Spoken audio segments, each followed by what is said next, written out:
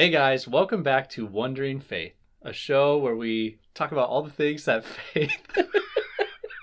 I almost forget every time what makes us laugh about. Yeah, right. Okay, yeah.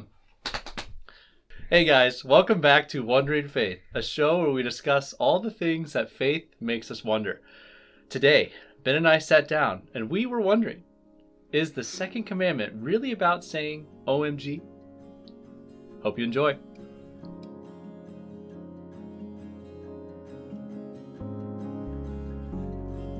Wonder does abound, even amidst the confusion and troubles in this fragile but precious world.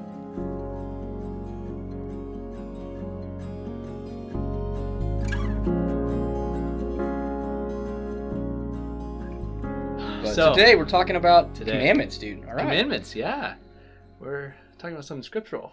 Nice. Yeah. Old Testament style. Old Testament style. Okay, so what commandment are we talking about? Yeah. Well, it depends on who you are. Yes. Really. Yes. Actually, so... Boy. Starting out with the caveat. That's right. That's right. And actually, I have the breakdown of the Ten Commandments here in terms of different kind of the Jewish interpretation, Protestant, Anglican, you should Orthodox, describe the entire Catholic, table. Lutheran interpretation. Yeah. So obviously, we've all heard the phrase the Ten Commandments. Well, maybe you haven't, but if you haven't, the Ten Commandments kind of traditionally the 10 words or the 10 kind of, I guess, rules for life, instructions for life, right? Yeah. That Moses was given on Mount Sinai after the people of God left Egypt, and Moses was up there, and written by the finger of God, all these types of things. Yeah. But interestingly enough, the Ten Commandments was not, it's not like God was like, hey, these 10, specifically 1 is this, 2 is this, 3 is this, 4 is this, and so on. He didn't give the numbering. No, he didn't give the numbering, no. And personally, I actually like the Jewish numbering a little bit. Okay. Or, you know, I would say the Jewish numbering, because it has with the first one, the very first commandment, or the first word includes, I am the Lord your God who brought you out of Egypt, out of the land of slavery. And so the first word of God is a word of grace, and then from that word of grace then flows... Oh, this is how a word of identity. Yeah, exactly. Yeah. Mm-hmm. So, anyways, I do like that better. Let's do that. Let's bring it to a vote. Let's bring it to a vote.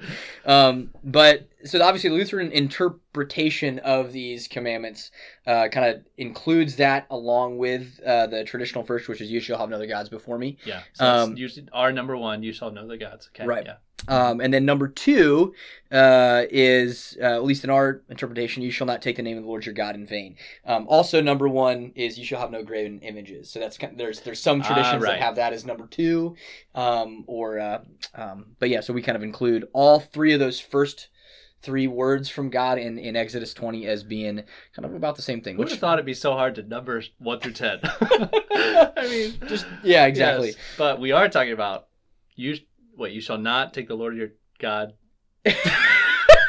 What are we talking about? Should we start over? Yeah, I should know this. No. No, we shouldn't. Yeah, should not take the name of the Lord your God in vain. Sometimes people say misuse the name of God, and so that is typically I teach confirmation with kids. That's typically the time you say, hey, don't say, oh my God, or don't say OMG, or don't call on God's name in vain, and kind of use God's name as an expletive is usually how we interpret that, and usually is taught as not saying swear words of any kind. Right. Yeah. And I think there's room for that. Okay. But I think for the majority of my life, that is what I thought this meant. Me kind too. of its an entirety. Yeah. But even within the catechism itself and kind of how we talk about it, there's more than that. And I think it's actually scripturally, I think the bigger deal is kind of what we're going to talk a little bit about today. Yeah. But yeah. So question, Paul, I just got to ask. Please.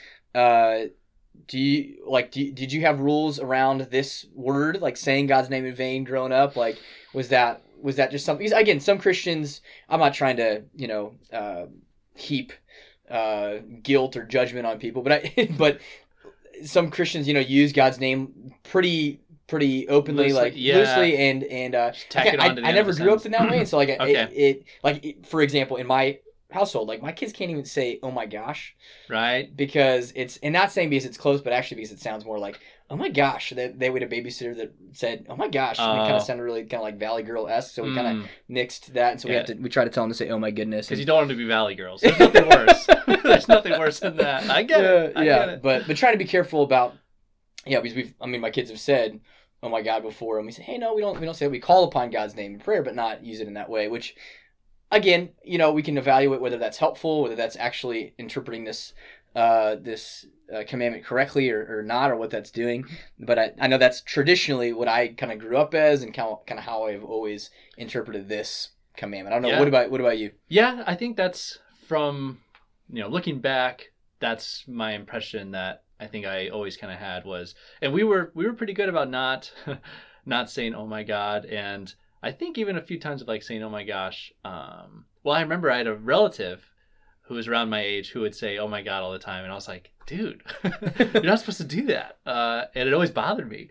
And I think that was one of the commandments too, where some it's like parents or adults or whatever always have to remind you not to do this or that. But this is one that I felt like I kind of took to heart. Of like, I really, no, we don't say that. We don't say OMG. We don't say "oh my God," and that's really all I interpreted it as. And so yeah, we were pretty good about not doing that. But as far as how the impression I got of what this commandment is all about, that's pretty much what it was, and not saying any of the other 4-letter words, I guess, that are in society. That's basically it. Yeah. Are we doing? Should we talk about cursing too? Cursing. I think that's what people, part of this. And with. Can Christians curse? That should be another pod. Yeah. Well, in this kid, I guess like what is foolish or like what? Coarse joking. Yeah, all that kind of stuff. Yeah, that's unwholesome or whatever. Unwholesome talk. Yeah.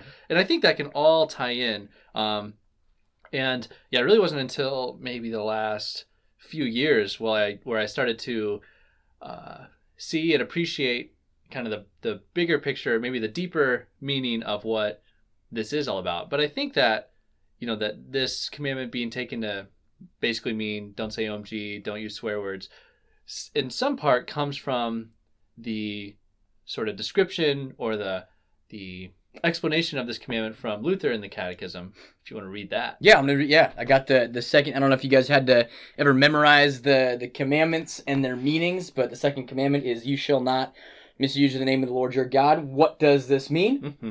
Good Lutheran question. That's right. We should fear, love, and trust. Oh, no, not fear, love, and trust. I'm just going to the next thing. We should fear and love God so that we do not curse, swear, use satanic arts, like the Enneagram, lie, or deceive by his name. Throwback. But call upon it in every trouble, pray, praise, and give thanks. So I'm going to read that again since I was a little bit jumpy. We should fear and love God so that we not curse, swear, use satanic arts, lie, or deceive by his name, but call upon it in every trouble, pray, praise, and give thanks. And so typically how we've interpreted that kind of interpretation, right? That of again, because we have the words of God, and we have then how do the people of God then embody those words, right? I mean, we can see that they didn't, just from the 10 Commandments alone, they didn't really follow them. Right. And so it's not like God said, okay, these are the rules, you're going to follow them, and if you don't, you're no longer my people. Well, he kind of did a little bit, but not really, right? He said, no, you're still my people, but now I gotta make up for all your slack, ultimately, because you're not going to be able to live up to the letter of the law or even the spirit of the law. But I think that how people, I don't think that this verse, back in in Old Testament days was kind of the way that we talk about it in terms of saying OMG like as an expletive. Not about what you say when you stub your toe or anything. Right? I mean, exactly. It was actually way more serious than that. Yeah. And it had way more serious consequences, honestly, too. Yeah. Whenever people basically deceived by the name of God, use God's name in vain, or as the Hebrew word is kind of the root word is, I was looking it up a little bit ago, but it's lashav or shuv, which is empty, right, in vain. So emptiness or deceit. The fact that basically that you use God's name to say something that is not true of God, and you're, in essence, bearing false witness about God. Yeah. Right? So later on, obviously, we say don't bear false witness about your neighbor. Yeah. This one's kind of the establishment of, hey, don't bear false witness about God. Basically, don't say God says something when he didn't say that. And don't say that this is from God when this is, that's not from God. Don't bind people's consciences, or don't free people's consciences, saying that God, thus saith the Lord, hey, you're totally cool where you're at, or thus saith the Lord, that thing you're doing is damnable. That right? sin's no big deal. Yeah, exactly. Either one of those things is kind of a big deal. Yeah.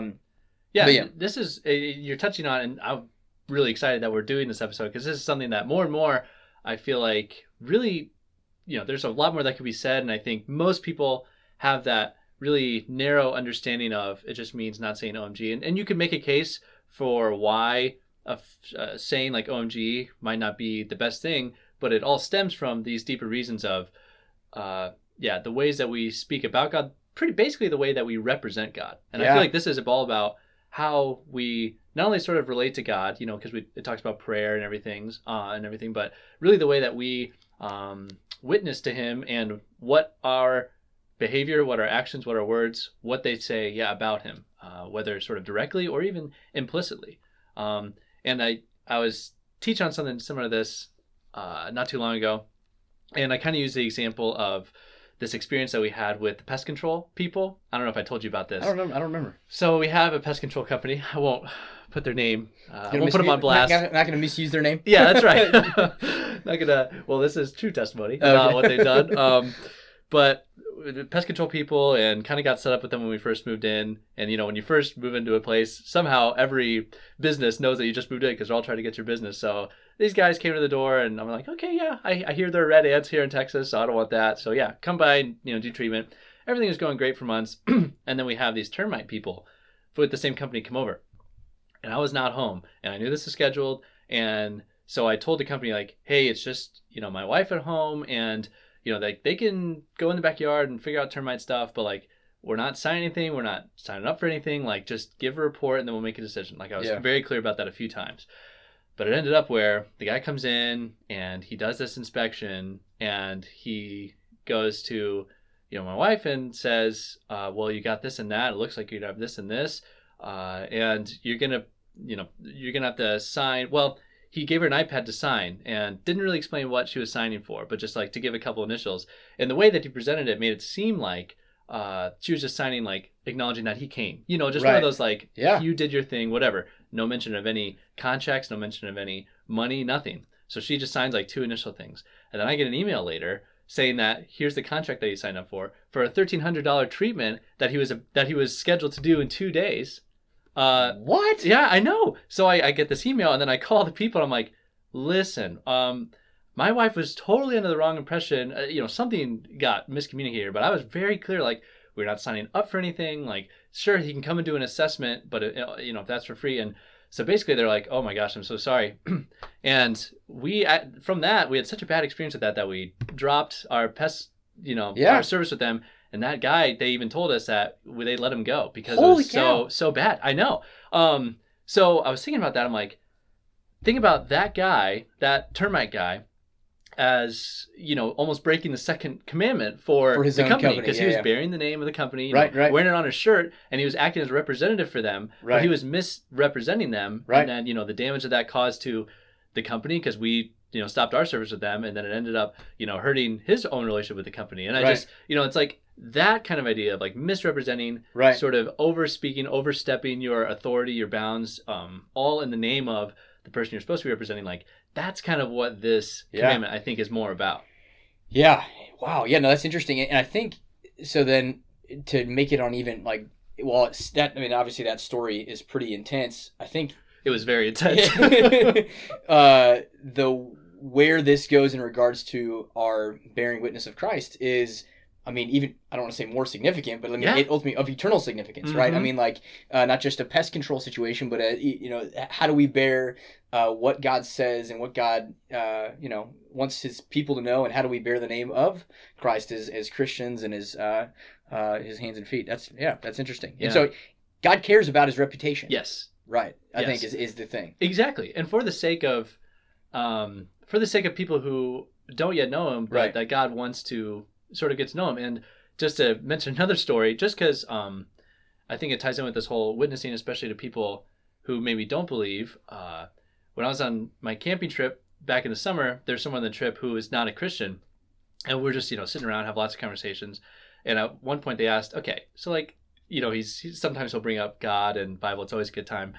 he's like, what is this whole deal with, not using God's name in vain? Like, why does God really care if I use a swear word? So his impression was, yeah, okay. Yeah, and I actually got to sort of explain how it's kind of like, now he owns a business. So I'm like, imagine someone in your business went out and made a sale, but yet did some really backhanded deal or they misrepresented you, misspoke. Right. You like, how would that make you feel? He's like, oh, well, that'd be, terrible. I'd fire him. I'm like, Yeah. Well, exactly. That same kind of, thing about misrepresenting someone, that God takes that very seriously, because you could end up causing all kinds of trouble for people, and then you're the one that kind of gets a bad name, and that's just not right. And it's like, I could see how that really, he's like, oh, okay. And that totally changed his view on it, where he actually like, okay, it's not just some fickle, like arbitrary, nitpicking kind of law, but like there's some serious stuff at stake. Everyone understands that you don't want your reputation to be smeared or anything. And I think God has every right to want the same, that we do at least one of ourselves. Right. No, and that's a helpful point, because I think when people think about the Ten Commandments or just laws of God in general, I think they do think, okay, this is some God that's just kind of waiting for me to mess up, waiting and kind of ticking off the list of, okay, this is the places where I've made mistakes, this is where I've failed. But the reality is that these laws, in essence, are not necessarily, I mean, they are about the individual, but they're also about the witness, right? They're also about, there's a missional component to this of not just, okay, my individual relationship with God, which is a thing, but also God always interacts with people as a community. Mm-hmm. And so how does this community bear witness to the name of the God that they, claim to love and serve? And what does that say about what do the actions of those individuals say about God? And so when we think about the Ten Commandments, it's not like these limiting laws, right? Yeah. But rather they're boundaries that God says, this is how I want you to, this is for thriving, right? Mm-hmm. I mean, I talk about this with students, is that like when parents have like house laws or house rules, it's not because it's a lack of love. It's actually, laws come from love, and that's the establishment of the commandments as a whole. Laws come from love, that in out of God's love sets these limits for life, for our thriving and for ultimately life. And sometimes we read this, you shall not, right? And it's like, okay, you shall not do this, don't do this. The reality is it's more of a future, okay, this is what you're invited into. You won't, as a member of this family, you're not gonna, this is what we do. This is what we don't do. Yeah. And so with this one in particular, God cares about how people see his family, right? And ultimately as a reflection of who he is. Yeah. Well, and now you mentioned how a lot of the commandments, they're talking about, you shall not do this, shall not do that. And I think a lot of people feel like that's, like God's trying to make life no fun. Yeah. But as you're thinking about it, it's almost like if you're a kid and you're at a camp or something that's, got all kinds of fun things around. And which approach would be more fun, where maybe the counselor says, all right, don't go over here because you might fall and hurt yourself, and don't go over here, but otherwise you can go and play and do whatever you want. Is that better? Or is it, okay, you need to go here for 14 minutes and then go over here, and then you need to do it all in this order, and you need to do this and that and that and that, and that's the only way that you could ever, experience this, campground. And I think for a lot of kids, they'd be like, no, you can just kind of tell me the boundaries, but like otherwise, good to explore. And I think that's almost the way that we could think of these shall nots. Like God's telling us, hey, don't do this, don't do that, don't do this here. But like otherwise, you have a lot of freedom to kind of live life. Like there's all kinds of things we can say and all kinds of things we can do. Right. And he's only kind of given us the things that we shouldn't, just for our own good. And like, because otherwise if you kind of break or go against these rules and things go bad. But otherwise, like, again, like this whole idea of boundaries create freedom. And it's not like God is forcing us to all live life the exact same way and only say these exact words and all the time. Right. He's not prescribing every single little thing we get to do, but like he just gives us some general things that are helpful, and then he gives us so much freedom to go and do all kinds of things. And I just think like if people would have that approach with it, they'd almost have a greater appreciation for like, okay, it's kind of good to know, okay, these are kind of the boundaries, but otherwise I'm free to live and go and do and say and all that, and bring some, I don't know, excitement to life, I feel like. Yeah, definitely. So in regards to this particular commandment, reading here from Exodus chapter 20, you shall not misuse the name of the Lord your God. And it says, for the Lord will not hold anyone guiltless who misuses his name. So if it's not completely, if it's not just saying OMG, using God's name in vain in some sort of expletive, stub my toe manner, then what is this really about? And what is this? I guess what are some? What are we do when we break it? What are some instances of people breaking it? Yeah. If it's not just that, and it is more about maybe falsely bearing the name. What are some instances of people falsely bearing? I can think of a few. I can think of a few too. I was gonna let you go first. But you're a great co-host. Yeah. I can if you want me to. Yeah. You go. You okay. First. All right. So I'm gonna go with the one that I guess has been on my heart and my mind over the last, I don't know, number of maybe months and years when I've finally got an understanding of this. But I think there's been no shortage of stories in the news and otherwise when there's some religious leader who takes their authority and abuses that authority in a way that ultimately harms women basically, I mean, abuse of power of some kind. Yeah. And saying like there's one, I'm not going to say the specific person's name. If you're aware of you could look anywhere really, honestly. Yeah. In regards to, it's in every denomination pretty much. I mean, it's in every anytime there's kind of abuse of power in that respect. I mean, it can happen really anywhere, but it just honestly, to me, that is an example of breaking the second commandment, of misusing God's name. And there was one story where a guy said, you can't tell anybody about this because if you do, that would hurt the faith of millions of people. And to me, that makes my skin crawl. That I like in terms of, for the Lord will not hold anyone guiltless who misuses his name. I'm fearful for that individual's salvation, right? In terms of even though they did a lot of good in their life, the fact that they would use that platform, use those words, and then manipulate people for their selfish, I don't understand how that's possible. Well, I can understand how that's possible in the sense of sin, but I don't. I cannot wrap my mind around it, and I do think that is maybe maybe it's not the strongest, but I think it's probably one of the strongest examples of misusing the name of God. Yeah. And bearing ultimately false witness against God and bearing his name, using it in vain and empty and deceitful and for self. All those things, right? Yeah. Well, and a related case that's all over the news that's not even with the church, and I just bring this up just to show how much worse it is with the church, like with Larry Nassar in the gymnastics. Oh, right. It's the same kind of idea of taking advantage, using your power, working in the name of, the Olympics and everything. But it's like, everyone sees how bad that is. But it's like, it really is so much worse for I don't know, Roman Catholic priests. Like, that's like a lot of just like, as far as what people think of and like all the scandals that have come to light and just all the terrible corruption there and like how much worse those are. Maybe not in the amount of people directly affected, but just in like the fact that you're taking God, who there cannot be a worse representation of who he is. And for some people, that's enough to make them totally, never seek out God or anything and just totally abandon whatever faith they might have had. Right. All from the destruction of someone taking God's name and misrepresenting him like that.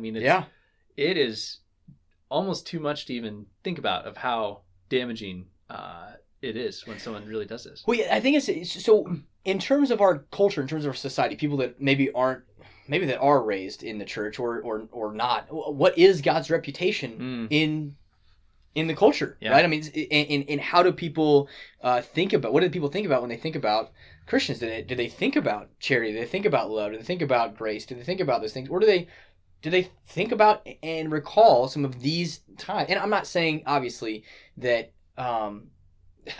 that all Christians need to be perfect, because that's not actually the call. Isn't perfection? No, the call is broken humility that points to the person of Christ. But yeah, like recognizing that we as Christians should hold ourselves to a different standard, right? Yeah. And especially people that bear the name of Christ in those situations, like priests or pastors or church leaders or I mean, there's no shortage of stories again, that those things happen that millstone tied around the neck, right? I mean, who causes people to sin in that space. I don't know. To me, that seems like as the Catechism says, lie or deceive by his name. Right?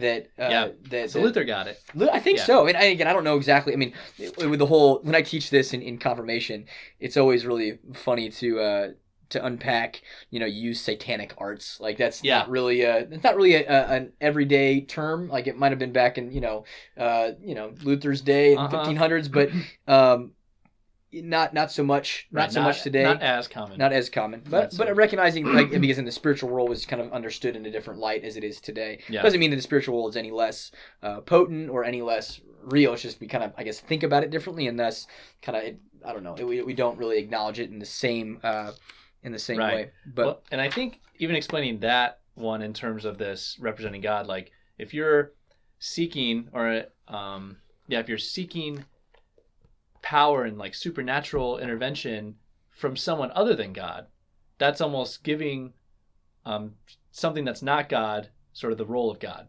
Whereas, if you seek out like Satan or anything for power, or seek out whatever, right, some supernatural power intervention, that's like something that really is only reserved for God. That you should seek God for intervention or help or this or that. But if you're going to seek out something else, then it is almost like you're disrespecting God's, sort of. So what does it mean when we say God's name, though, right? So like, what is the name of God? And like, there's tons of names of God, right? In terms of kind of the tradition of, from Elohim, Yahweh, Jehovah Jireh. If you go through all the different names of God, right? So when we're talking about this specifically, is name encapsulating kind of all of those things, like all of the names, all of the ways in which that God's known, or God points to God's self, right? I mean, what would we kind of, I guess, say in that respect? Yeah, I did do I did a study on this some time ago, and I had 4 kind of things. No way about it. All right, but it's a little dusty. You have to give me some time. Maybe you could vamp a little bit. Yeah, I can vamp a little bit. So the other day, my kids, they kind of, I got a 7-year-old, 5-year-old, and 3-year-old, and they will also kind of self-police on this. Okay. On this as well. That's so funny. And I sometimes I feel, I'll be honest and say, I feel a little bit bad, like that. Like I'm like, is this really what it's about? Is it really about? Is it really about me, not saying or not saying God's name? Yeah. In kind of in that fashion, but I know that I don't know. We usually when I teach this, I say stuff like, it's weird to call upon the name of God in this fashion, in this instance, but not in other instances, right? So like you would never say, "Oh my Steve," like that's weird. You know what I mean? Like, or what do you have against Steve? What do you have? Steve's a great guy. Steve's a great guy, but it is an interesting thing that's become a kind of a cultural thing to be able to use God's name in that way. But yeah, I think that having a more complete understanding of, okay, what does this mean? What is the reputation of God, and what does his name represent? Yeah. Well, what do we think? I did pull it up, and okay. I think, because this idea, this concept of name and what it means to use someone's name or have someone's name can be strange, but kind of 4 aspects that I think go along with someone's name is their reputation, their character, their authority, and their power. Okay, reputation, character, authority, and power. Yeah. So Paul, your reputation, your character. Paul, your authority. Paul, your power. Don't misuse my name. Yeah, but it's all kind of stemming from, especially the first 3 of reputation, character, and authority. Yeah. That, again, we're only ever like representatives of God. Well, like, what does it mean to pray in Jesus' name? Yeah. I mean, almost to pray kind of according to like who he is and what he's done, and sort of in his power, right? Is how we think of how we use Jesus' name in prayer, which is almost a strange thing. Yeah. But like, and I think I heard someone describe that as, it's almost like when you're a kid and you got a sibling, and your mom tells you, or your dad tells you, hey, go tell your brother it's time to come inside to eat. And you go outside to your brother and you're like, hey, it's time to eat. And like, the brother kind of writes you off. He's like, oh, who cares about you? And then you say, well, dad said it's time to eat. And then they're like, oh, okay, okay, dad said, then it's time to come in. It's almost like that's how you almost use the name of someone. Right. You got their reputation, their power, their authority, wrapped up in what you're saying. Yeah. I don't know. I know, I like that. No, that's helpful. So the name of God, because we're not necessarily talking about like the name Elohim or the name Yahweh or the name Jesus. I wasn't thinking in those terms. Yeah. It's kind of more. So what is the God? Yeah, right. I mean, I mean, it's interesting because whenever Moses says, "Well, who are you?" Right? Like who? Like you're the God of my ancestor. Okay, well, who are you? And he says, "I am who I am." Right? This is and that was enough for Moses. Yeah. And that was, and I mean, there are different times where God reveals God's self to his people. You're the God who sees. You're the God who hears. Like there's all these different kind of places where God shows up, and those things represent, I guess, his reputation appropriately. Yeah. Some things about his character, his authority, his power, and then obviously most clearly seen in the person of Jesus, who means Savior, right? Yeah. So like that the name above all names. Exactly. I was just about to say that. Yeah. Yeah. That at the name of Jesus, every knee will bow in heaven and earth and under the earth, and every tongue confess that Jesus Christ is Lord. Yeah. Then that is where I guess the culmination of the name, the reputation of who God is most clearly seen in. How does God want to be known? He wants to be known through his son. He wants to be known by Jesus. Yeah. And yeah. I think that's where some people get really hung up on how some parts of Scripture say baptized in Father, Son, and Holy Spirit. In the name of the Father, Son, and Holy Spirit. And then a couple times in Acts, it talks about being baptized in Jesus' name. And people get so hung up on this, but it's like, we should see that, Jesus being kind of the ultimate, final, authoritative representative of God, like God in the flesh, that, his name really is interchangeable with sort of Trinitarian name, like that he is the fullness of God dwells bodily, right? Yeah. Although I did have there is I don't know, oneness Pentecostals. Yes, they do believe they would be ones that you have to baptize in the name of Jesus, or else it's not legit. I had somebody in college that was a oneness Pentecostal, and it was fun to kind of have conversations with him, and he was unpacking, I think, a couple different places of the mystery of God, and he was saying the mystery actually is that you baptize in this one name. It's like, well, no, the mystery of God is that Christ is revealed to people. Yeah. But anyways, so no, the Trinitarian theology is accurate, in the sense of, and that is the name in which we baptize, right? In the name of God, the Father, Son, and Holy Spirit. Can I tell you a crazy story? Yeah, please. Yeah, go for it.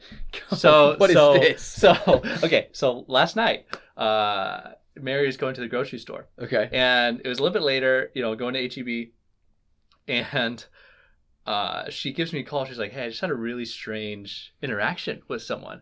Someone had come up to her and said, hey, can I talk to you about something? And she's like, sure. And she was asking her, like, I think some questions about, like, what do you believe and this. And she said, do you know that there's God the Father and God the Mother? And Mary's like, huh. Okay. Okay. And the girl's like, do you believe that? She's like, well, no, that I don't think so. Always, God the Father, Son, Holy Spirit.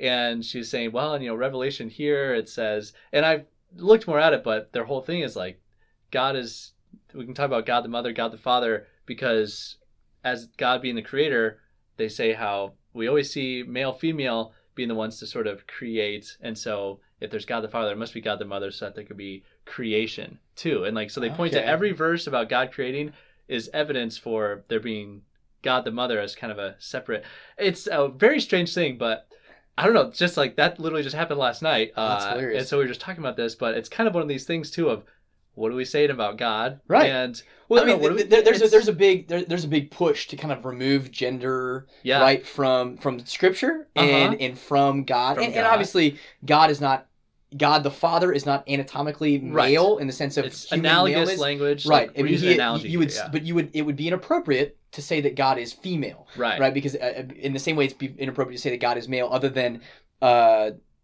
Jesus is male, right? Yeah. So Jesus was a human male. Now God is spirit, dwells in inapproachable light. Jesus is a human. Jesus, still. Right? So exactly.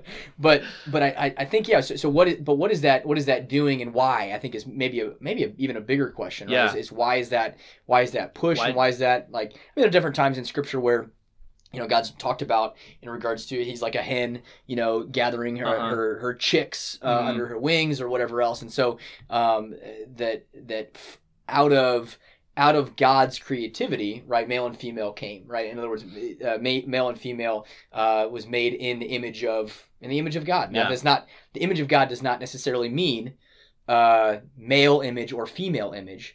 That means that we as male and female bear the image of God, which goes back to this thing that we are image bearers of God. The Imago Dei, we're image bearers of God. Are we representing the God that created us, and redeemed us, and that we claim to worship and follow? Are we representing Him? Yes, and upholding His name? Well, and that's just another thing about this. It's that verse 2, created in the image of God, male and female, He created them. Right. So that's another thing, male and female. Right. They say, oh, there must be God the Father, God the Mother. So again, it all just goes to show we need to be very careful about what kinds of implications we'll draw out from some of these things, like what does it mean to be image bearers of God, like you're saying. Right.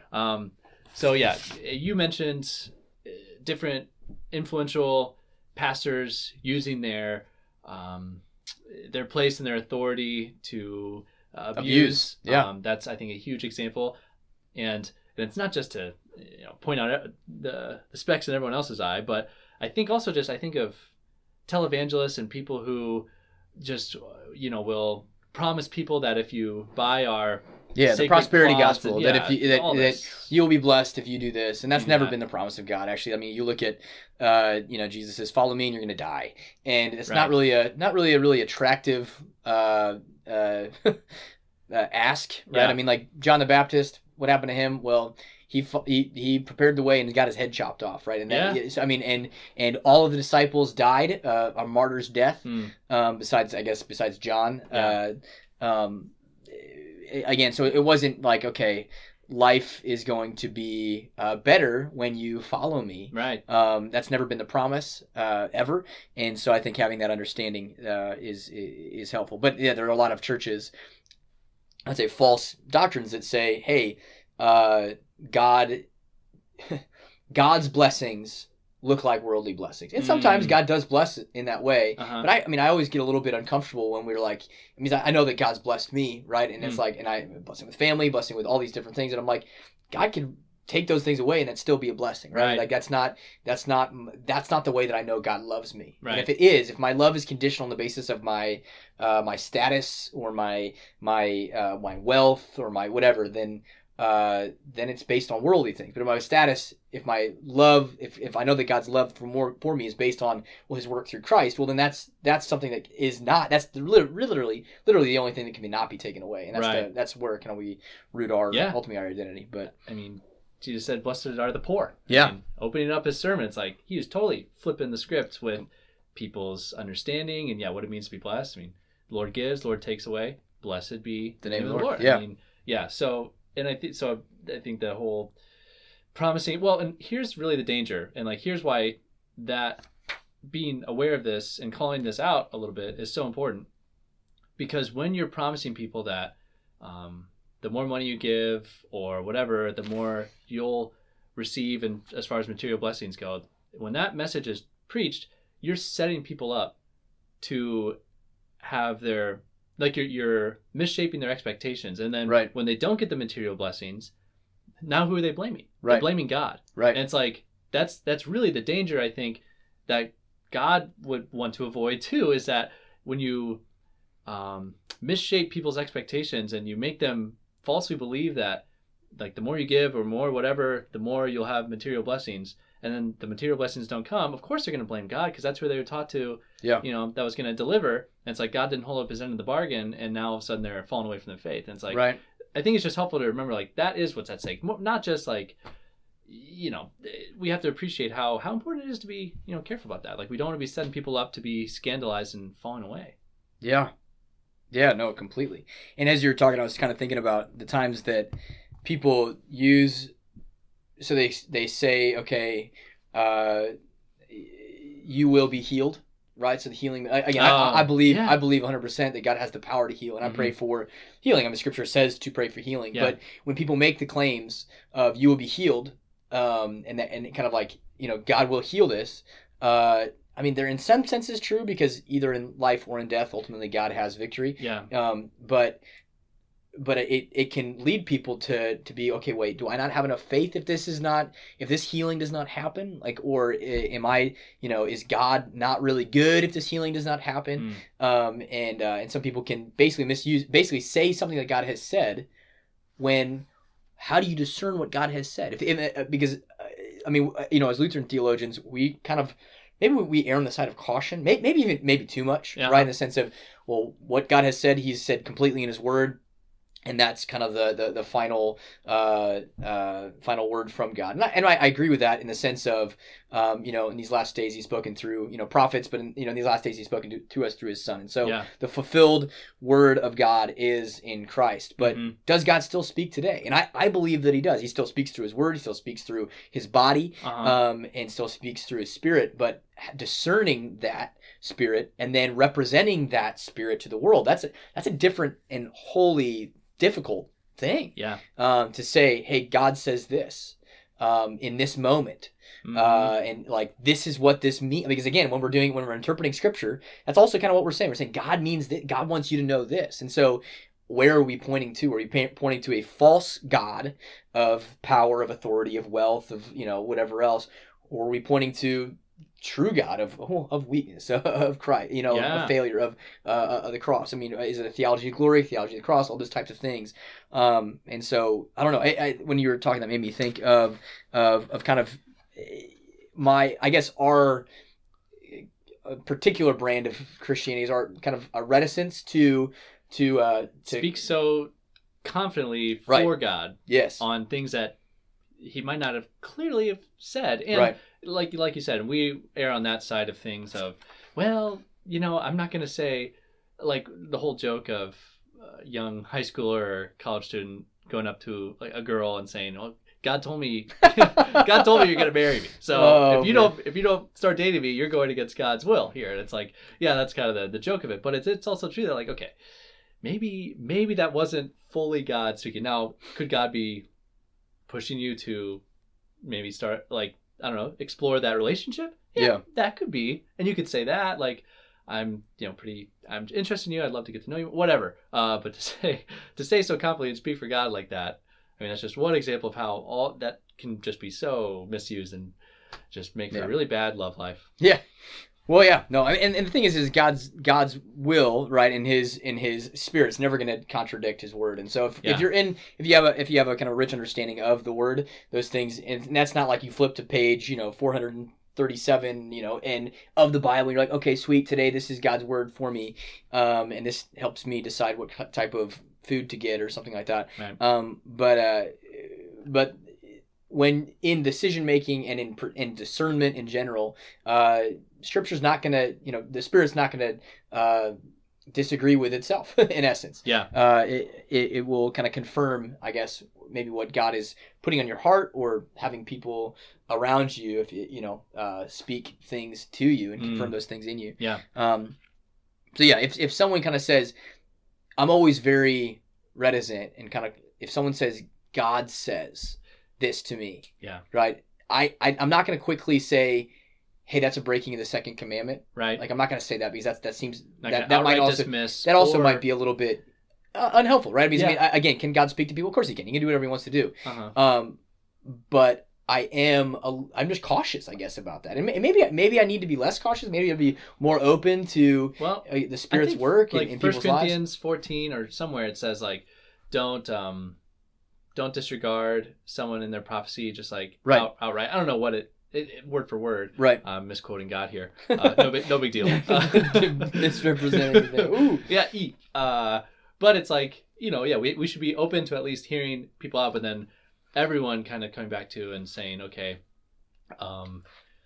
maybe not.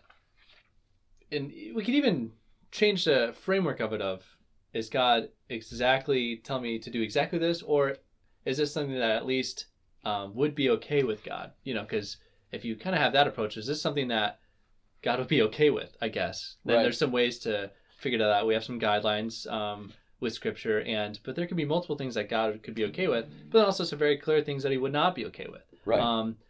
Just like how I saw I saw some kind of joke or meme where someone was saying, quoting a Christian or something, and there's this Christian was saying, I don't want to follow or believe in God, or I don't think God would ever ask me to deny myself. And I don't know what the context was, but yeah, it's like, okay. And then the person quotes, whoever would follow me must deny himself. Yeah, take and it's like, you hear people who get these ideas about God, like, oh, God would never ask me to deny myself or deny what I want. And it's like, well, maybe he might. Yeah. And it might be, it's in the realm of possibilities that he would, because Jesus did say, no, following him might involve denying himself. And I don't know. It's just, wow. Well, Ben, we've done it. Have we cracked? I think we cracked something. Okay, so I should say this. We should say this. This commandment's great because it hits all of us. Well, you and I both know it's not just a lot of people out there. It's also us. Like and what this commandment's calling us to do is to constantly be aware of and checking what kind of witness we are giving. And I would say for me, that's where, as I would be teaching this and trying to convey the meaning of this commandment and to live it out personally, I always come back to, no, it's not merely about stopping myself from saying OMG and I'm good, but it's really about what are the things I do and the things I say, what kind of, am I reflecting Christ? And if I'm supposed to be remade in the image of Christ, like, am I reflecting who he is, his love, his humility, his, selflessness, and, unity and hope and everything? Are those the kinds of things that people see from me? Is that the kind of impression? Do I give a true witness of who God is? And that's kind of the thing I think day in, day out, the way that we can embrace and uphold this commandment as Christians. Right. So that's like where I come back to. I don't know about you. Yeah, no, I think completely that you could easily keep this commandment in the sense of not saying God's name in vain, but completely break it in your witness of God. Yeah. I mean, that you could legalistically, tie to your dill and cumin, but neglecting weightier matters of the law and recognize, and so like... God wants you to eat your dill and cumin. Delicious. But I mean, and that was, I mean, that's the Pharisaical understanding of I'm doing the right thing, thus I'm in a right relationship with God. And then ultimately it's a works-based righteousness, where that's not what we have. We have a grace-based righteousness, a righteousness based on the work of Christ. And so because of that, then are we reflecting that? Are we reflecting the grace that we've received in Christ? And are we making much of the reputation that we have? Because no matter who you are, if you have, a lot of people in your circle of influence or very few people in your circle of influence, you nonetheless bear the image of Christ as someone who's made in his image, but then also as a Christian specifically, you bear the reputation of Christ. The Christian, literally, I mean, that was the outsider's view of Christians. They were first named Christian in Antioch, I think, which in Acts 17. It was an outsider's understanding. They used to be called, followers of the way, and they're like, okay, well, they bear the name of Christ, little Christians, little Christs, that we embody, or we should anyway, embody the grace of Christ. And so our actions, our inactions, our words, all those things reflect the God who made us. And so that's are we being pharisaical in our posture of self-righteousness? Hey, I got this one down, or are we being, humble and saying, hey, I need to be conformed and transformed in the image of Christ, and that's a daily working in the Spirit in my life. Yeah. And so as someone who we could easily just make this about the worst, right? This is just about, hey, those terrible pastors who have abused people, and that's terrible and horrible. And but at the same time, that wouldn't do that. Like, Scripture is never really meant to be applied to other people.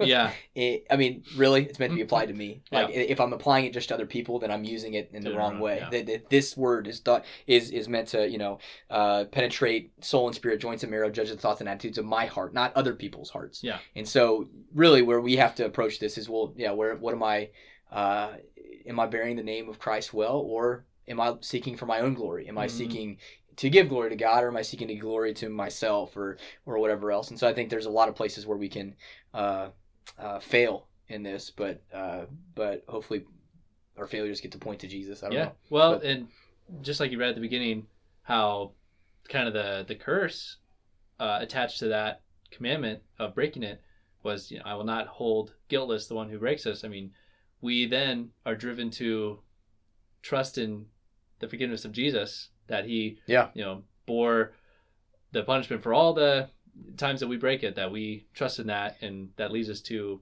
kind of humbly seeking to continue to uphold it. Is that well, he's the only one that never broke it. Yeah. Right? So like, we all break this. Everyone's broken it. He's the only one that bears the name of God perfectly. Mm-hmm.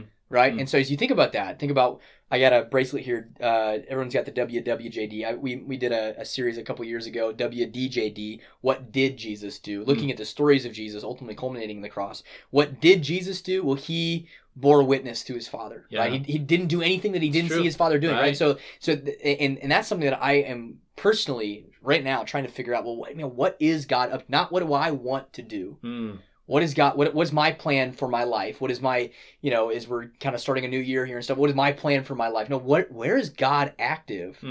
And where can I come alongside and make his name great? And that's what Jesus did, right? And so he embodied this perfectly. And so how can we follow that, bear the name of God, point to the person of Christ? How can we do that well? And I think repentance is key in this, and humility is key in this. Yeah. Now for a final word. Okay. Final word on the phrase OMG. Okay. Here's where I think you can make the case that that's actually not the best or most helpful with the two. And like how we talked about, or like Luther's explanation, you shall not curse. Yeah. And correct me if I'm wrong, but I'm pretty sure the word curse and kind of the biblical idea of cursing, and from the kind of the Hebrew word and the Hebrew idea, it meant to take lightly. So yeah, is that right? Well, so the vanity question is the take lightly, the empty, right? Yeah. And so the cursing, because there's the other element of cursing where there's like blessings and cursings, right? And so like there's like the and I don't have those words in front of me and right now, but yes, I think that like to curse God's name is to take it lightly, I guess. Is where I'm going. Oh yeah. I mean, very much so. Like yeah, it's supposed to be a weighty, heavy, kind of glorious. Kavod. Yeah, kavod, the weight of it, and and the opposite would be just to take it lightly. Yeah, and I think you could probably, I don't know, make it like this is where I go to. These are kind of the 1, 2, 3, 4 kind of steps of like, okay, if saying OMG is a way of just taking God lightly, I guess, then that's probably why it would not be so good, and why it does kind of relate to this commandment. Because yes, of course, this commandment deals with all kinds of other stuff, but even something like that, I think. Yeah, it is pretty much related. I don't know. I think the thing is, in this conversation, we're not trying to alleviate. If you have guilt and you say, and you use God's name in vain all the time, and you have a real issue with saying, "Oh my God" or whatever else, and you feel like it's an issue, we're not trying to do the work of the Holy Spirit and say, "Hey, that's no big deal," right? I mean, ultimately, if the Spirit's put it on your heart to say, "Hey, I probably should change how I speak around people or what I use for my words," that's not my role or our role to assuage that guilt, and but at the same time, it's okay. But we can't say you're forgiven for that. It's just like we all are. Exactly, but again, I don't think that's the main thing in this, right? No, I think that is the bigger conversation we've had. But yeah, so I think we wondered appropriately today. I think we wondered. We wandered around for a while there. Yeah, we wandered around in the wilderness, kind of like after they got the commandments, they did the same thing. Yeah. What does this mean? I got to think about this. Chew on that. Well, thank you for wondering with us, and any closing thoughts before we see you next time? Not a one. This is a good conversation. So maybe we'll talk about the meanings of other commandments sometime. Maybe. Yeah. I don't know. We'll see what the people say. We're all about the people. But yeah, thanks for tuning in, guys, and we'll see you next time.